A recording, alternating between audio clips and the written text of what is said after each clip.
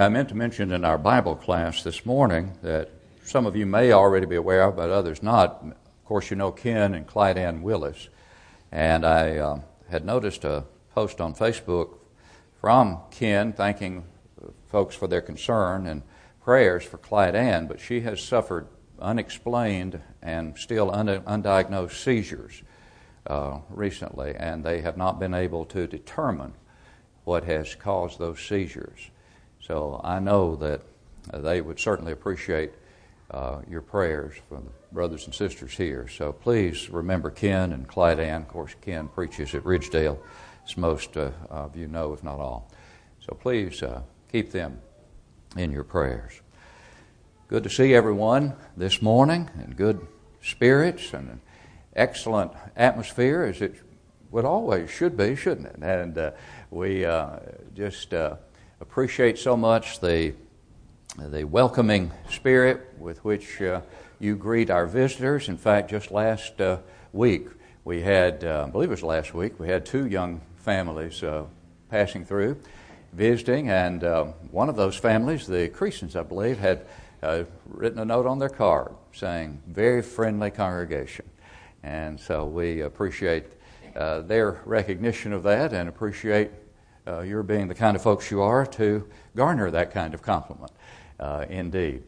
So it is good to be together, as always, and good to have our visitors. If we have visitors today, you are truly our honored guest. We hope that you will come back, as Brother Steve mentioned, be with us tonight and at every opportunity that you may have. Good to see John with us today, too. Had Amy and him. Good to have all that family with us today. Well, not all that family. Jono's not with us, but the others. Good to see them as well.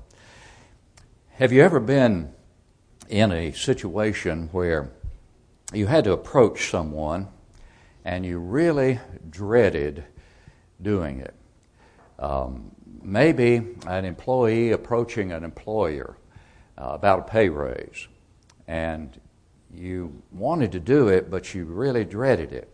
And the reason you dreaded it was because of the nature of the individual whom you were going to be approaching. In other words, you just feared the kind of reaction that you might receive. Well, maybe it was a student approaching a teacher about something, and maybe that teacher had a pretty strong reputation as being kind of gruff and grumpy.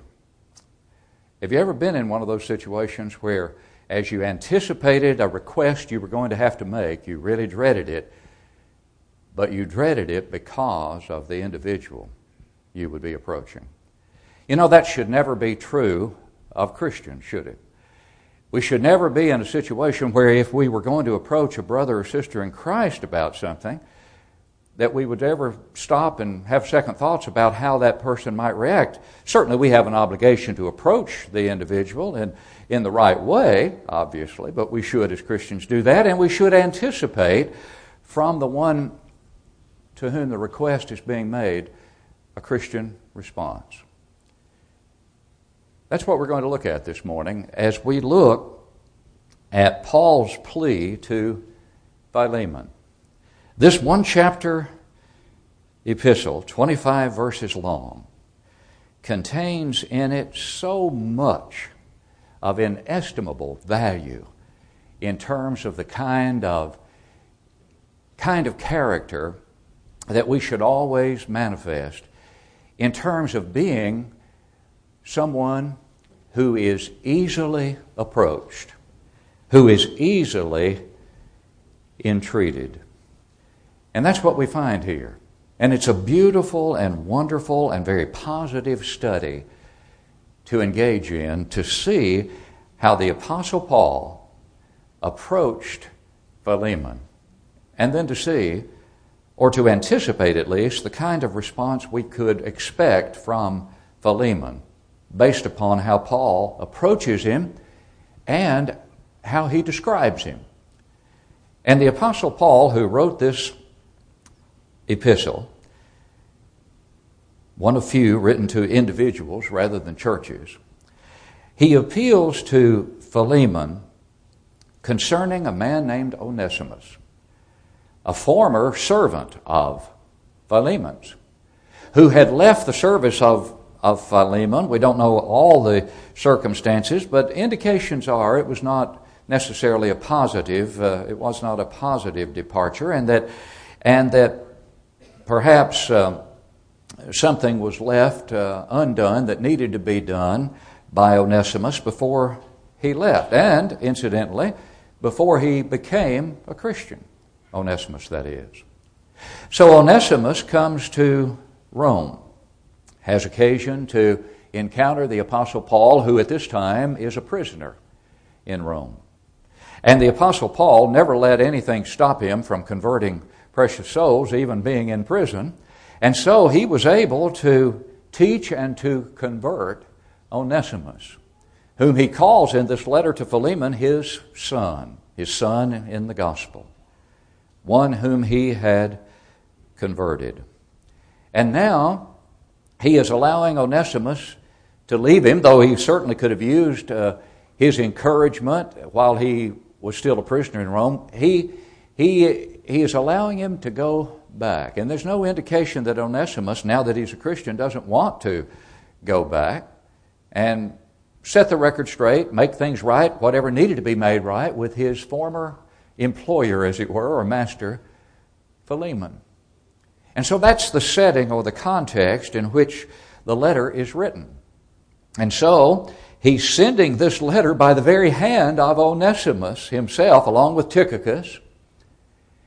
And he is, in effect, asking Onesimus to put it in the hands of his former master in the hope that his master will respond the way Paul anticipates he will respond, based upon the way Paul himself appeals to him. How does he make that appeal? That's the thing from which we can learn so much about our interaction with one another, and with all men for that matter. He approaches it with tact and tenderness. It is a delicate, not a demanding approach. Oh yes, Paul could have commanded it, and he so states in the epistle. I could have commanded this, but I chose not to do that, because I know the kind of person you are, Philemon. And knowing the kind of person you are, it's not necessary for me to command it. Isn't that a beautiful, beautiful attitude that we see in the Apostle Paul? Tact and tenderness. A delicate, not a demanding approach. As he issues this entreaty, this urgent plea to Philemon. And as we said, he used that tact and tenderness in this letter. And it also, the demanding, or rather the delicate versus the demanding approach, also relies on something else. It relies upon the reasonableness of the one being approached. And that's the kind of person we must always determine that we're going to be. One who will approach a brother or sister in Christ with the right spirit, and one who can be approached by a brother or sister, or anyone for that matter, and manifest that right spirit. So look with me at Paul's plea to Philemon, and notice the reasons why Paul had confidence that Philemon could be approached in this way, and that it was unnecessary for Paul to command him to do anything regarding his former servant, Onesimus. The first thing we see is Philemon's family.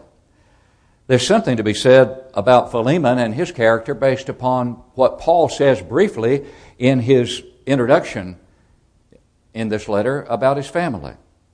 Paul, verse 1, a prisoner of Christ Jesus, and Timothy, our brother, to Philemon, our beloved friend and fellow laborer.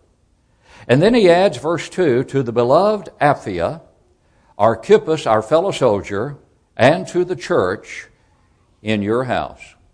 It's generally agreed that Apphia here is Philemon's wife. It is also generally agreed that Archippus is their son. And later on, over in Colossians chapter 4 and verse 17, if you look at that statement there, Paul, in concluding the Colossian letter, says, "And say to Archippus, take heed to the ministry which you have received in the Lord, that you may fulfill it."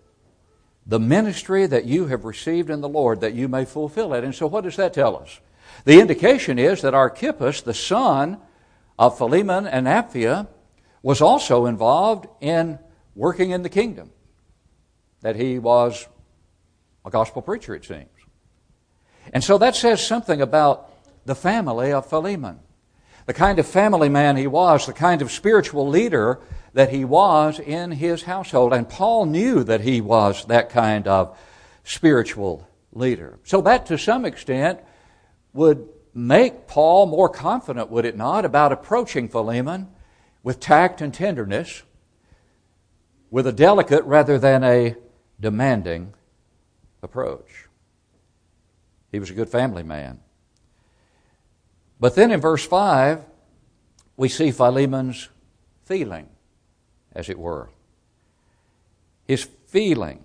After saying grace to you, verse 3, and peace from God our Father and the Lord Jesus Christ. Verse 4, I thank my God, making mention of you always in my prayers. And then here it is, hearing of your love. There's your feeling.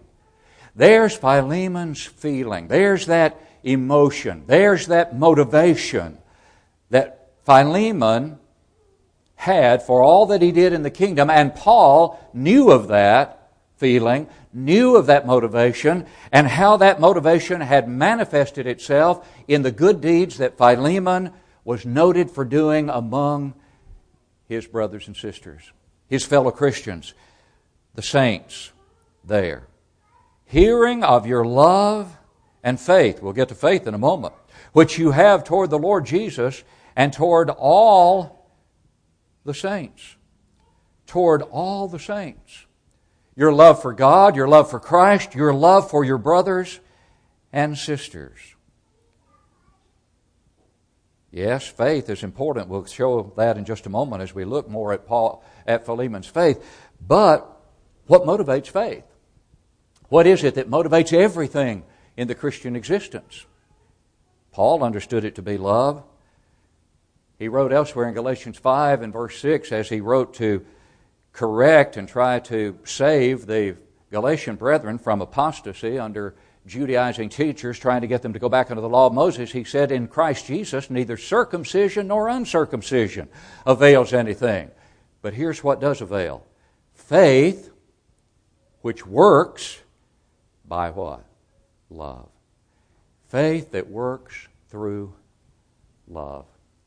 Paul knew Philemon to be an individual whose love motivated him to do all that he did. It was love that motivated his relationship to his family. It was love that motivated his faith, a faith that could be clearly seen and was demonstrated daily by his deeds. And that's the next thing at which we look. Same verse, verse 5. Hearing of your love and faith, which you have toward the Lord Jesus and toward all the saints. But how does faith show itself? By works. That's verse 6. He then goes on to say that the sharing of your faith may become effective by the acknowledgement of every good thing which is in you in Christ Jesus. You're sharing your faith. You're demonstrating your faith. You are showing your faith. And we certainly know that throughout the New Testament it is made abundantly clear that the faith that saves is the faith that is shared. It is the faith that is shown. It is the faith that motivates us to do. Remember what James challenged his readers to do. Show me your faith without your works, and I will show you my faith by my works. Paul knew Philemon to be one who was noted for showing his faith by his works. Every good thing which is in you in Christ Jesus. The fruit of your faith is the good that you are known for doing, the good that you are doing. And how did that affect an imprisoned apostle? It thrilled his soul.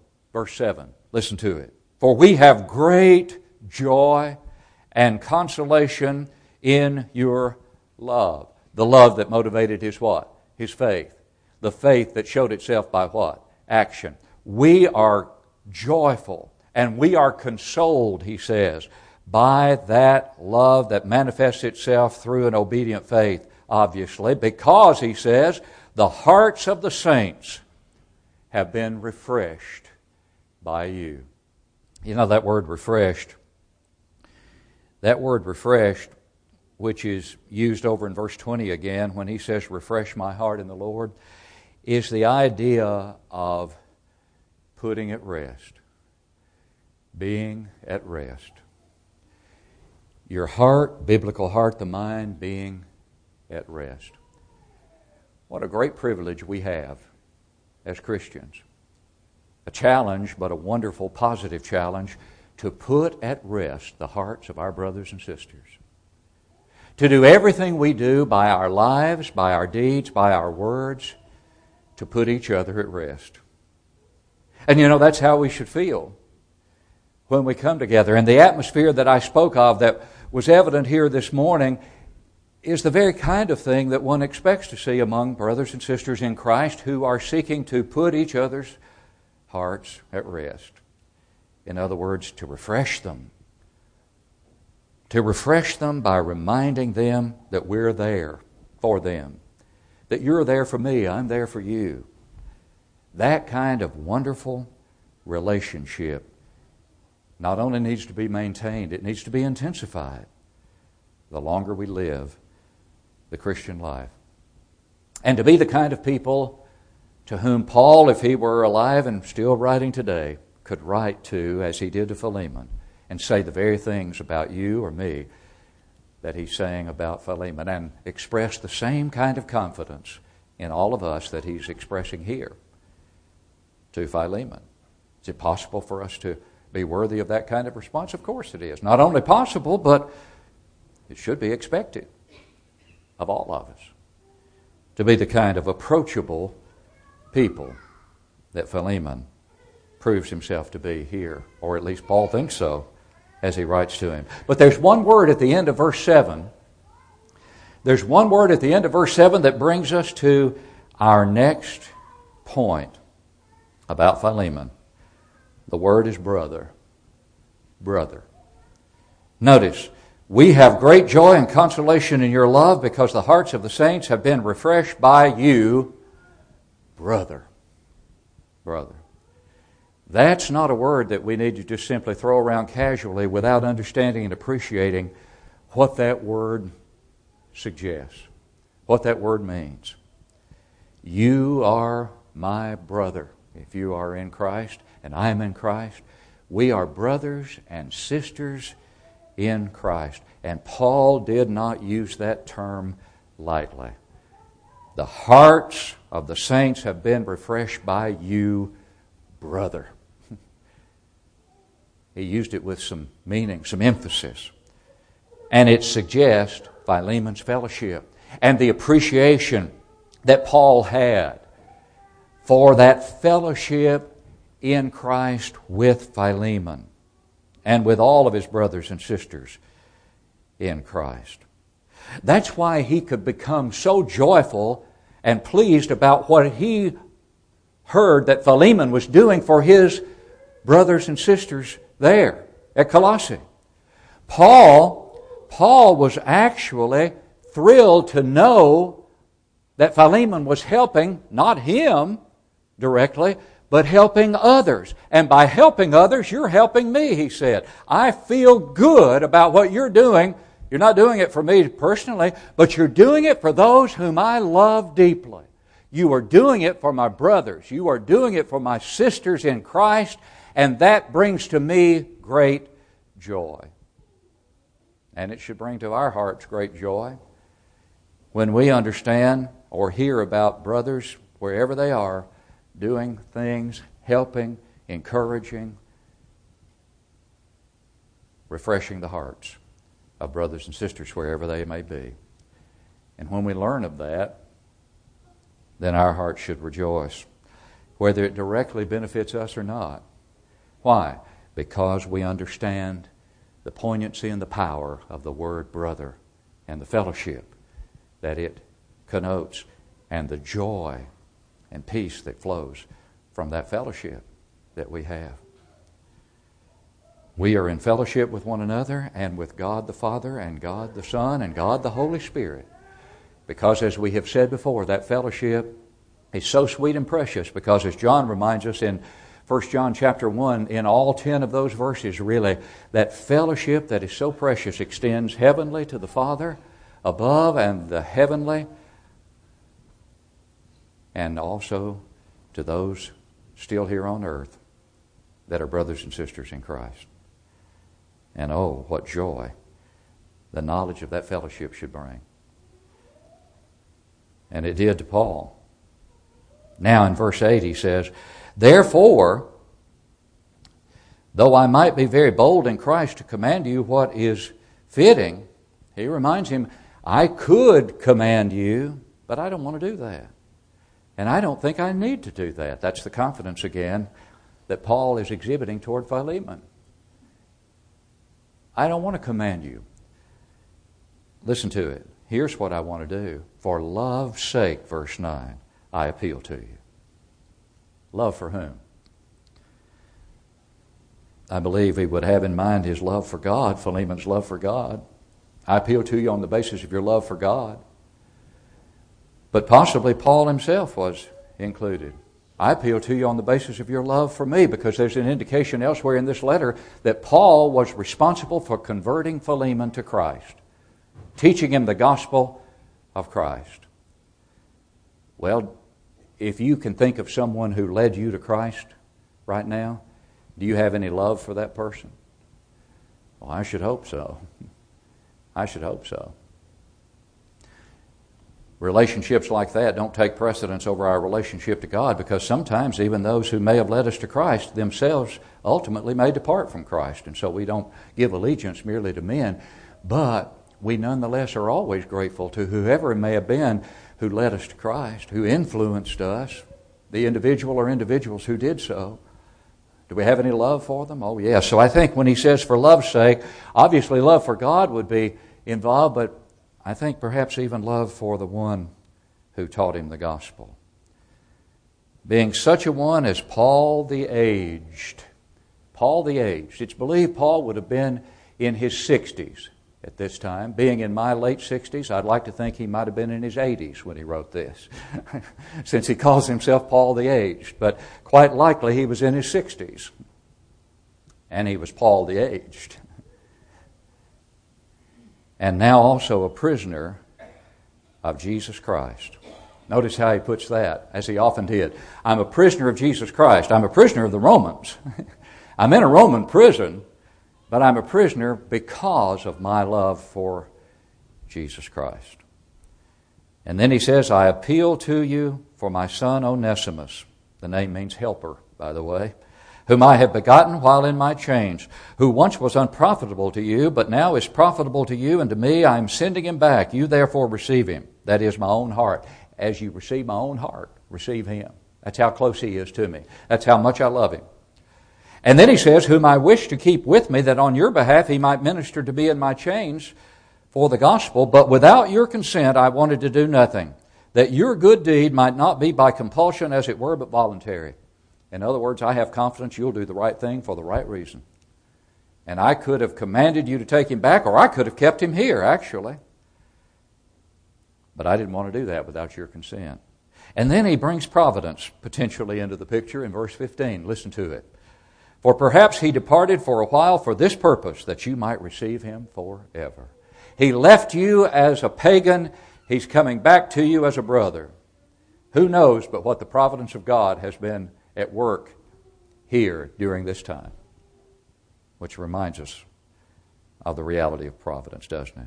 And then he takes us back to the idea of fellowship again in verse 17 when he says, if then you count me as a partner, receive him as you would me. That partner reminds us again of the fellowship, because fellowship is a partnership. It's a joint participation in spiritual things. as we noted earlier. Then he says, but if he has wronged you or owes anything, put that on my account. I, Paul, am writing with my own hand. I will repay. And then he says something interesting. Not to mention to you that you owe me even your own self besides. Not to mention, but I'm mentioning it briefly. I'm not going to dwell on it, but I am going to. I could say a lot more about what you owe me. And there's the verse that indicates that Paul converted Philemon and that he owed him his very spiritual condition because of what he had taught him. And then he says, verse 20, yes, brother, and there's that tender term again. Yes, brother, let me have joy from you in the Lord. Refresh my heart in the Lord. In other words, refresh my heart, Philemon, as you have refreshed the hearts of the saints. Refresh my heart by doing the right thing. And then he says, having confidence in your obedience, I write to you, knowing that you will do even more than I say. And then we come to the next point in our lesson, verse 22, regarding Philemon's future. He says, but meanwhile also prepare a guest room for me, for I trust that through your prayers I shall be granted to you. In other words, when I'm released from prison, and I'm confident I will be, I'm coming to see you. Well, as Philemon thought about that reunion with the Apostle Paul, what if he had reacted negatively to Paul's request and refused to listen and refused to accept Onesimus? What kind of reunion would Paul and Philemon have had if he did come to see him as he indicated he would do? Wouldn't have been necessarily a very happy reunion, would it? But he reminds Philemon that there's a future reunion that I'm planning to have with you, and I sure would like for that to be a good one. And doesn't that remind us of the future reunion that all of us on one of these days are going to have? Hopefully a happy reunion with the saints who've gone on before us, if we'll conduct ourselves as we should in this life. And then we see Philemon's favor as Paul ends the letter. The grace of our Lord Jesus Christ be with your spirit. Amen. Grace is favor. And Paul could, in good confidence, end this letter as he began it, grace to you and peace from God, back at verse 3. He could end it, the grace of our Lord Jesus Christ be with your spirit. Amen. Because I have confidence in you and the kind of person you are. And if I didn't, I couldn't have approached you as I have. But I have confidence you'll do the right thing. And what about that? What about Philemon's finish? We don't know. We don't have any record of how all this finished. But we have a pretty good indication based upon Paul's statement here when he said, having confidence in your obedience, I write to you knowing that you will do even more than I say. Shouldn't we all conduct ourselves so as to have an apostle or anyone else for that matter who was entreating us on behalf of someone else or on any matter to say, I have confidence. I know you're the kind of person who's going to do even more than I say. Paul's plea to Philemon, delicate, not demanding, tact and tenderness, because of his family, his feeling, his faith, his fellowship, the future reunion that could be anticipated with Paul, indicative of the fact, which is indicated that he was his father in the faith, as we noted, and the favor, the grace that Paul could wish for him based upon the knowledge that he had of the kind of life that he was living. Grace is extended to those who have the kind of faith motivated by love that Philemon had. The grace of God has appeared to all, but it came teaching us that denying ungodliness and worldly lust, we should live as Philemon did, soberly and righteously and godly in this present age. Have you rendered obedience to the will of God through Jesus Christ?